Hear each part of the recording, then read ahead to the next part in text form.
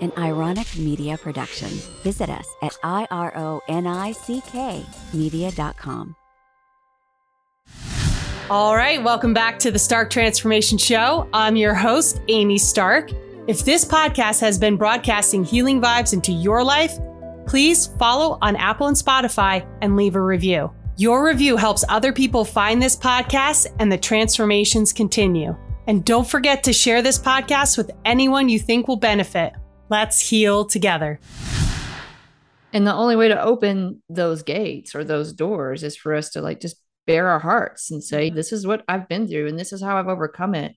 I want to hear those stories because I want to know how to overcome what I'm facing in my life right now. I need that inspiration. I need that connection. And I think we're all just really craving something so much deeper now than we ever have before because of all that has happened in the last 5 years, which is overwhelming if you think about it. I think the basis too and the foundation of us having these issues is just this being taught that we're not worthy. I mean, we get taught that in churches. We get taught that you're good or bad in school or whatever it may be. This is good. This is bad. And so we're constantly evaluating ourselves. Can we really receive that love? Are we worthy enough? Whatever it is. And so we have this foundation and this belief system that's built on unworthiness.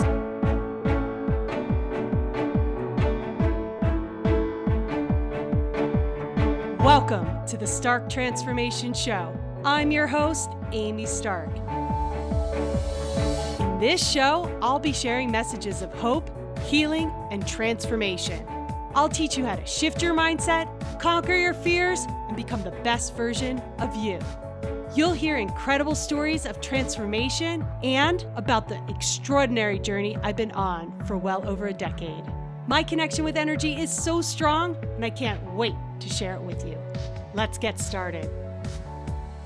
All right, today on the podcast, I have Meagan Onan, and she is an award-winning author and speaker, and she has written some very interesting books around this duality that I'm hoping she's going to talk about heaven on earth. Her new book is coming out in January, and it's called Held and Free. And she also has written Agreeing to Disagree is Not Enough. So I'm curious about those things, but more importantly, she lives in Starkville in Mississippi, which I find awesome. We have lots of t-shirts and paraphernalia that say Stark Vegas because we love Vegas and our last name Stark. So she is also very big in the LGBT community, helping people to understand that we all need to come together and to shed light on how there's really nothing wrong with being gay. So I am so excited to have you on the podcast. Thank you for being here. Welcome to the show. Thank you for having me, fellow Start Vegas person. I was telling Amy before the show that we have a mural here in Starkville that says Start Vegas, and everyone who comes into town, because we're a big college town, Mississippi State is here, you have to go to the mural and take a picture. So I'm going to have to send you one. Yes, please do. I would love to see it. I've heard about it, but I haven't seen it. That's so funny. So how did you get into becoming this award-winning author and speaker, talking about the LGBT community and forgiveness? And I mean, you're doing so much to educate people on how to release this trauma that they've got through storytelling, which, by the way, this is also, we just realized that I have already heard her speak in person in 2017 on a stage in Boulder, which is so neat. I know, we have a lot in common. I know. I was like, I know her. And then now I figured it out. Yes. I'm glad you figured it out. So yeah, even more context for this conversation. Yeah, sure. Yeah, absolutely. So how you're in Mississippi, how did you come out? What was that like for you? In 2004, I was a senior at Mississippi State University. I was a two-sport athlete, basketball and softball. I was pretty well known because Starkville is actually my hometown. So I played athletics growing up here and was all state. Everybody knew who I was. Went on to Mississippi State, which is an SEC school. So I had kind of like this persona. Everybody looked up to me and expected great things from me. And when I realized that I was gay and I started dating a woman, she was actually my roommate and a teammate. And we hid it for a year. I mean, we didn't tell anybody except maybe a few close friends who we knew would be accepting. Eventually, people started finding out, putting two and two together. And I actually didn't come out. I was outed. And I was a big part of a spiritual community called the Fellowship of Christian Athletes and very involved there as a leader. And that community they were the hardest on me of anyone else. Huh. And so basically, I was completely rejected by that community. There was no support whatsoever. Right. I had a hard time with my family. They did the best they could with what they knew. I was raised Catholic. And so I had this very traumatic coming out experience that I wasn't prepared for at all. I don't know if I'd ever really been prepared. I don't know how you get ready for something like that, especially in 2004 when this was not a thing that was widely accepted in any form or fashion, especially for someone like me who had never given any clues, had always had boyfriends, and was the star athlete, the star student athlete, and all of those things. So the coming out process was pretty tough. And actually, when I was telling my family, my older brother, he said, Meagan, you should probably leave Mississippi. You'll be safer somewhere else. And he's the older protective brother. And I totally, looking back, understand. But at the time, that's not what I wanted to hear. What I wanted to hear was just envelop me and support me and keep me safe. And so I felt very alone in trying to figure out what to do next. I went into therapy. My parents went into therapy. And it was a rough year before I decided to leave Mississippi. And I really needed to get out of the heaviness of the culture and society and expectations here. So I left to kind of find myself. And so I went on this journey and explored other cultures and spiritualities and started to understand that my spiritual self was so much more open to other ways of thinking and doing and living and seeing the world and other perspectives. And it started to form who I was as a person. And I ended up in Fort Collins, Colorado. Eventually, I followed a girl there, and that ended up being a really bad relationship. And I actually ended up writing my first book during that year when I was in that relationship, Creating Your Heaven on Earth, because it was kind of like me crawling out of that relationship towards the life that I wanted. And so that's where that first book was born. And my career really started as a writer and speaker that year. It was picked up by a small press. They signed me. And then I started speaking and doing workshops and coaching and just really creating a life for myself, and ended up meeting my wife that year and kind of got to this point where things were going really well, but I was still feeling this emptiness and felt like I needed to come back home to Mississippi. I actually had this vision where I saw it very clearly, but I was really scared to come back, like totally terrified to come back home. I can imagine. But I knew that it's what I had to do to heal and have those hard conversations and face the things I didn't want to face, because I certainly didn't love who I was as a gay woman at that point. It was easier to be out in Colorado, at the time, but it was really hard to be out here in 2010, but I knew that I had to face that at some point. So that's why I decided to come back. It was for my own healing, and it was with the intention of maybe making a difference.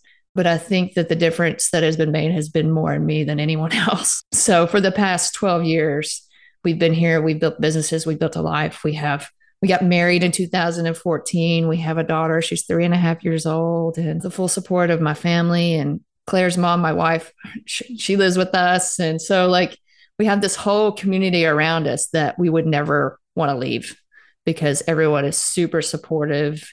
And it's been a tough journey. Don't get me wrong. It's been tough, but I wouldn't change a thing about the road we've chosen. That's beautiful. It is a rough road. I can understand. I grew up Catholic as well. And so I was worried about that coming out. And thankfully, I was pretty well received at the time, because I was living up north in New York City, and New Jersey was where my family was at. So I mostly didn't face a lot of the issues that you're talking about, being rejected from the church. I grew up Catholic, and I went through all 10 years of schooling and things like that on Sundays, but it wasn't really a huge part of me. I knew that God wouldn't have that against me it just didn't make sense. So yeah. Well, actually, the Catholic Church, all in all, has been very supportive. The people, the community of the Catholic Church have been very supportive of me over the years. It was the Baptist churches and, like I said, the Fellowship of Christian Athletes, which is mostly Baptist based. And my mom even went to a priest after I came out to seek counsel, and he was very, very supportive of what I had been through and really helped her see things very differently. She's kind of told me these stories over the years. And so it's been really nice to hear that. And not too long ago, maybe 5 or 6 years ago, a Catholic priest came to me and we had a one-on-one conversation about how the Catholic Church could be more supportive of the LGBTQ community and how they could be more present. And so they've actually been really wonderful here. That's incredible. Yeah. That's really wonderful. And being somebody who is a sort of a beacon for that connection between the worlds, that's awesome. We need that. Yeah, it's been moving for me, for sure. How did you evolve into helping people to become more vulnerable through storytelling? It's just been kind of like a natural unfolding, I would say. When I came here in 2010, I wanted to continue my career as a writer and speaker and doing all the things that I did. And I've done that. And my wife and I have opened several businesses and we've done well for ourselves. And we've had a journey of being the out couple and having business and all the fears that go along with that. But as the process has gone on, I naturally kind of became a voice for the LGBTQ community because I was the only one that was really brave enough to speak out because everyone else was afraid of losing their jobs if they spoke out. So the news stations, the radio stations, they would call me when the gay marriage topics would come up or when National Coming Out Day would come up. They wanted me to come speak or all of the things. I was the one that was asked to be present for the interviews and do whatever needed to be done or speak in front of city council when we had our first Pride parade. So I've kind of been this person that they call on to do those things. And as a result, gay person. Yeah. And as a result, I always approached each instance by sharing my story and just being vulnerable and honest. And I saw very quickly that that approach not only was healing for me, but it opened the door to conversations with like the Catholic priest and with other Baptist ministers and with the Fellowship of Christian Athletes eventually calling me and apologizing. And so many amazing things happened because I just shared my experience and what I'd been through. I didn't say, hey, you're wrong for thinking and feeling this way, or hey, I'm going to try to change you because you're trying to change me. I approached it from like, this was my experience. This is how it felt. This is what I've been through. What can we do to bridge the gap here? Mm-hmm. And so I have just naturally found over the years that there's so much power in that approach, not only with social justice, just in your own healing, in building connections with other people. Absolutely. And so it just kind of has become a natural evolution of who I am as a person. And it naturally became a part of the work that I do. And now it's what I work with. It's what I talk about. When I'm doing keynotes now, it's what I'm doing workshops on. It's what I do one-on-one coaching with other speakers in their scripting process or whatever it may be. It's just become very much of my identity. And it just kind of happened. It's not something that I set out to do. It found me really. Yeah. That's one of the reasons why I love the podcast is because people get to share their story. And in sharing your personal story, it sheds light on other people's story, like within themselves. And right, exactly. They can identify, right? And it's been coming up a lot this week and last week, this idea of like, I'm hearing from clients and other people like vulnerability equals weakness. And I'm like, okay, let's talk about that. Yeah, I know. Wow. I know. And so I'm like, let's talk about that. Why do you believe that? And then they're like for instance, asking for what you want is scary. That's where you have to be vulnerable and say, this is what I want. Right. Yeah. And I'm like, so it's so scary when you want to ask for what you want and you're feeling vulnerable and you don't. It's so scary. Wouldn't that be courageous if you could overcome that? Not weakness. Right. And so when people finally see it as courageous to ask for what you want and be vulnerable, then they're like, whoa. Yeah. Like awesome. Why were we programmed that being vulnerable was weakness? It's not. Yeah. When you tell your story and you're like, I accept me for who I am, and I don't care if you accept me for who I am, it's because I accept me for who I am. Right. Yeah. That is courageous. Yeah. Because most people want to be liked. Most people are afraid that they're not going to be liked. If they share their story. It's incredible that you're helping people to get there because I do believe that is the transformation we've been going through, I think probably for 5 years or so, where it became this spotlight on thought leaders to share their experience because then people can relate and then people can transform. Yeah. And the only way to open those gates or those doors is for us to like just bare our hearts and say, this is what I've been through and this is how I've overcome it.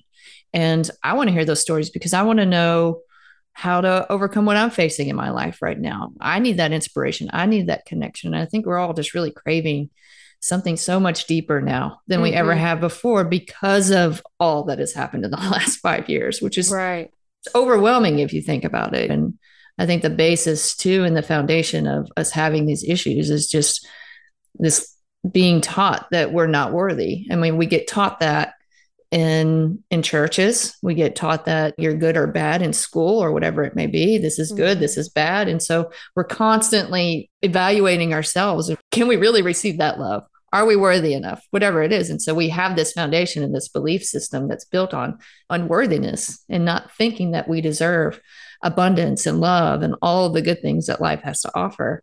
Storytelling really plays a huge part in helping us kind of unravel that belief in realizing that, hey, you know what?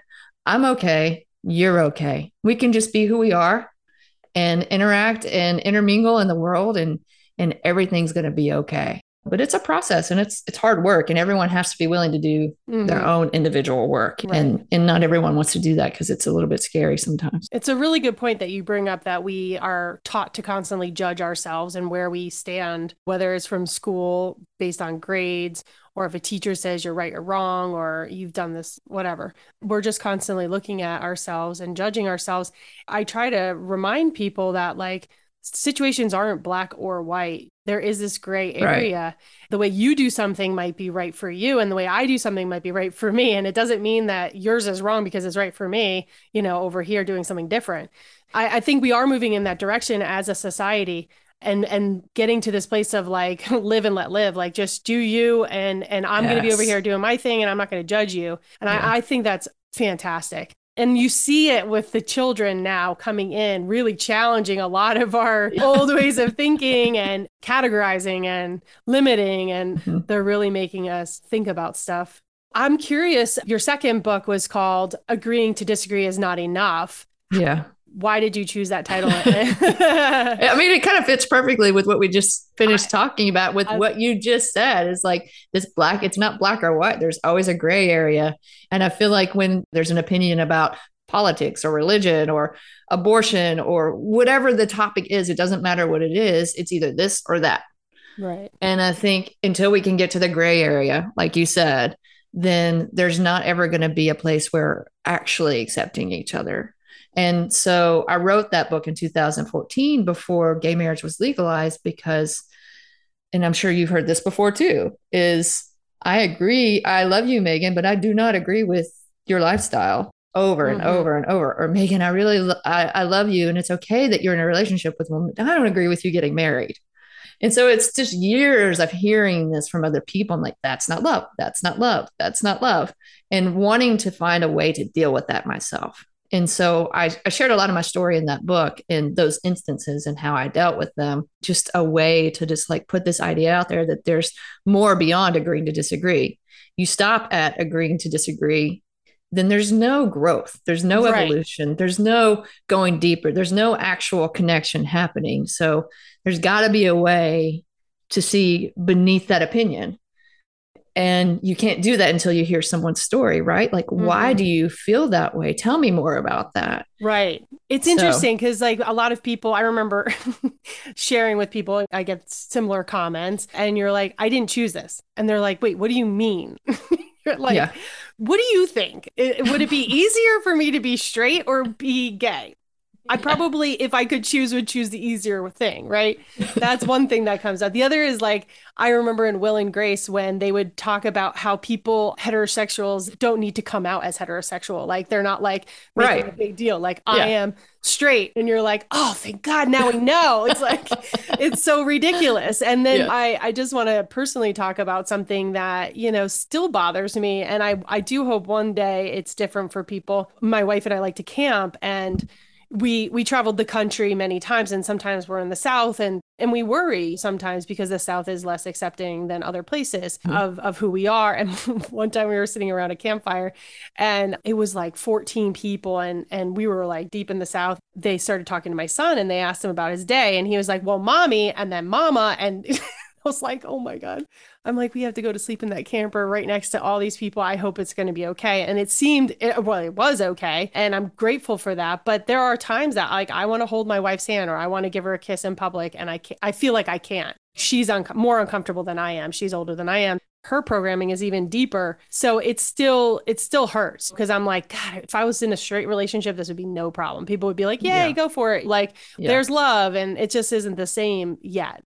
I agree. And I have those same fears. Putting my daughter into daycare, that was a big deal because we were going to be out. You know, we weren't going to hide. This is our family, take it or leave it.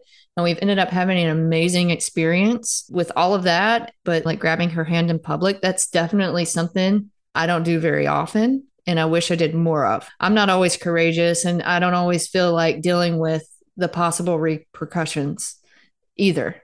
Yeah. But I was having this kind of similar discussion with Rick Clemens. He's got a podcast and he's a gay man and he was talking about this too. And he was like, and I totally agree with him in the instances where I've just been completely myself and just said, hey, this is my wife. And you just don't make it any big deal. It doesn't matter where you are. Like, this is my wife. This is who we are. And people tend to just roll with that. It's when you approach it from like, we're gay and you're scared or you're trying to hide it, people pick up on fear. Right. And so you're more likely to kind of put out this trajectory of an experience that's going to be negative for you or for whoever. Mm-hmm. And I think it's really an energetic thing. It's like if we're out and proud and if I hold my wife's hand in public and if somebody has a problem, that's not my problem. So sometimes it really is like, I think an energetic thing in a lot of ways. And I've experienced that here. I've never held her hand and have someone say something to me.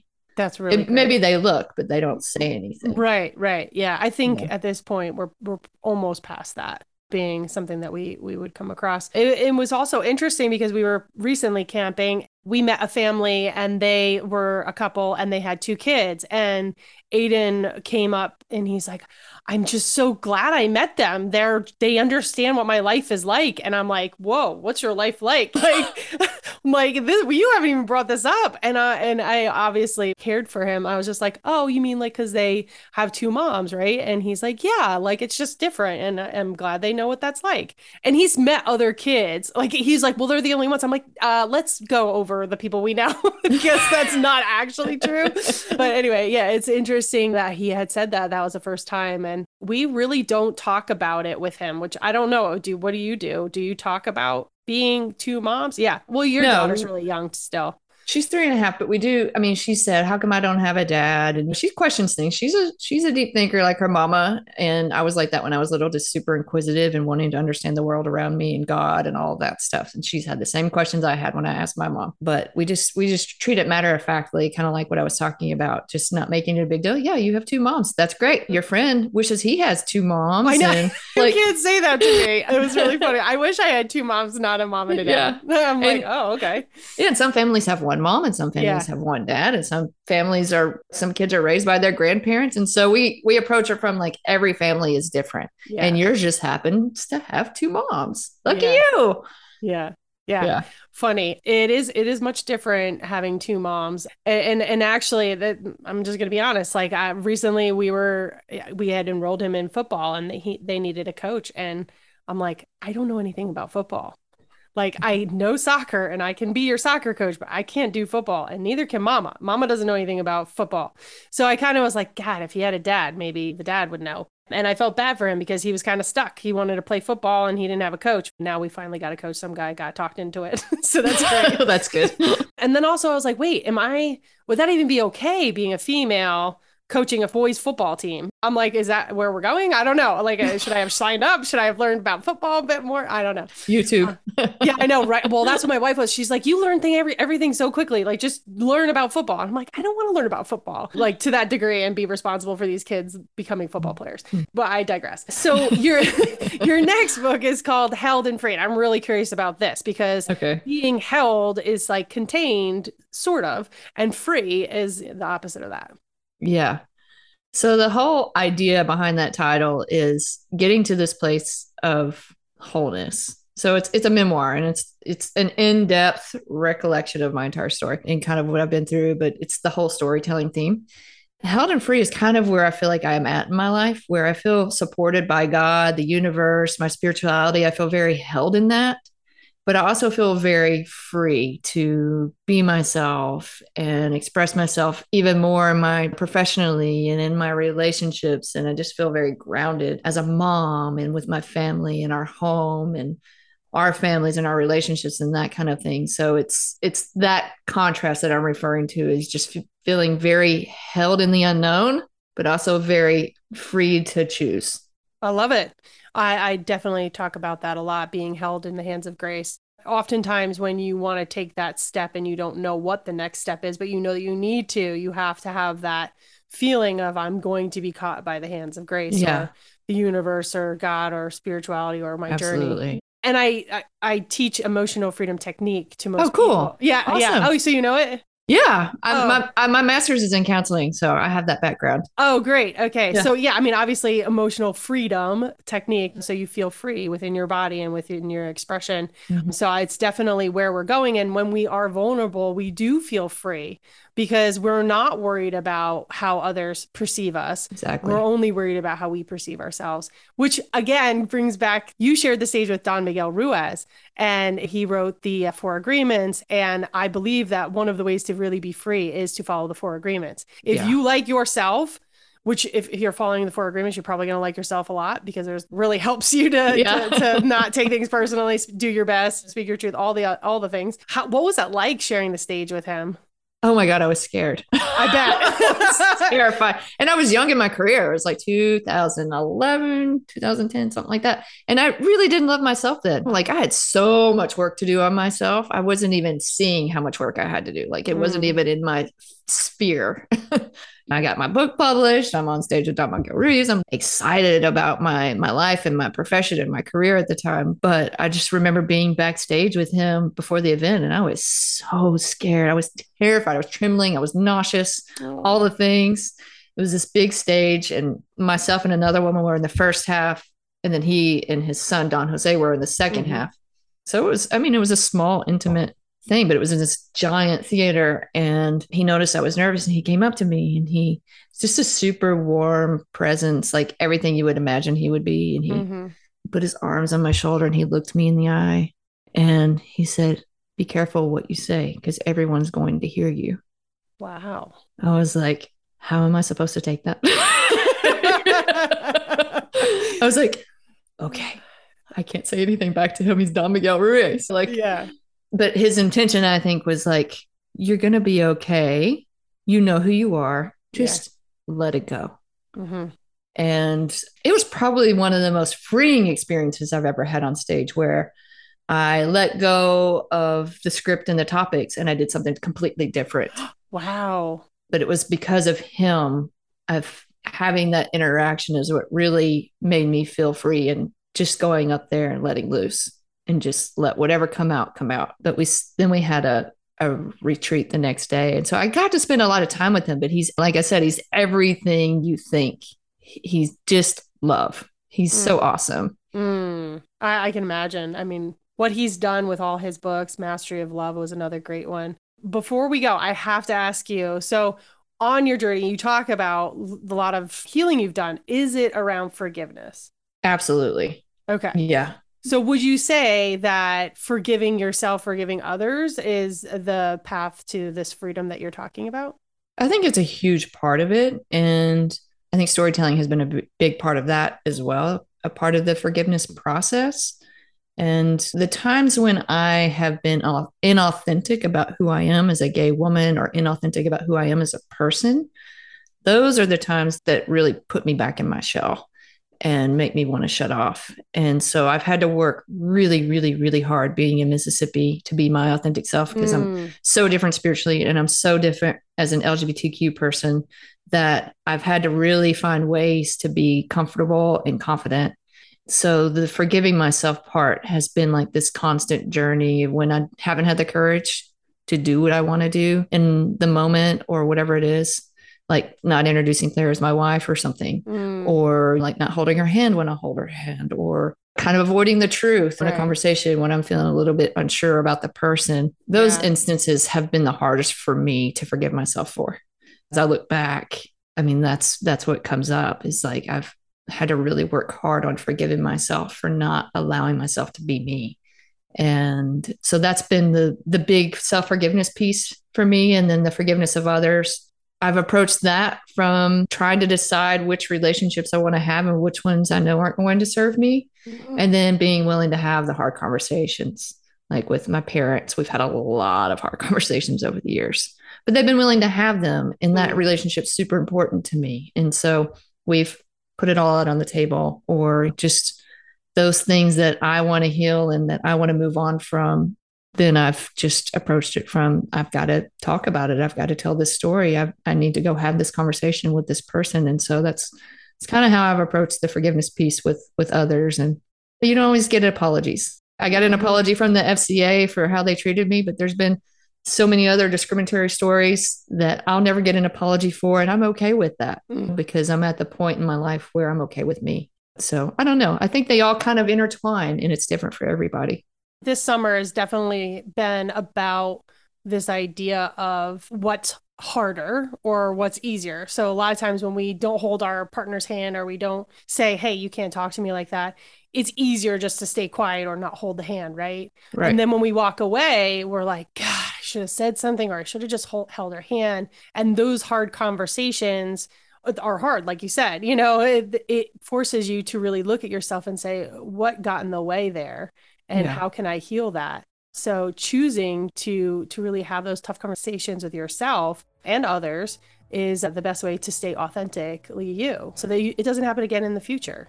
Yeah, totally. And obviously, I talked to you about this before we started the podcast, about the healing for today's podcast is around living the most authentic life you can live.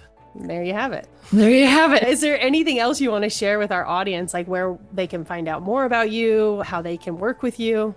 Everything's on my website. So if people want to go there, it's meaganonan.com, meaganonan.com. And my socials there, my programs, my books, all the things. So awesome. Yeah. It was such a pleasure to talk to you. Thanks for having me. I really appreciate it. Oh, you're welcome. It was my pleasure.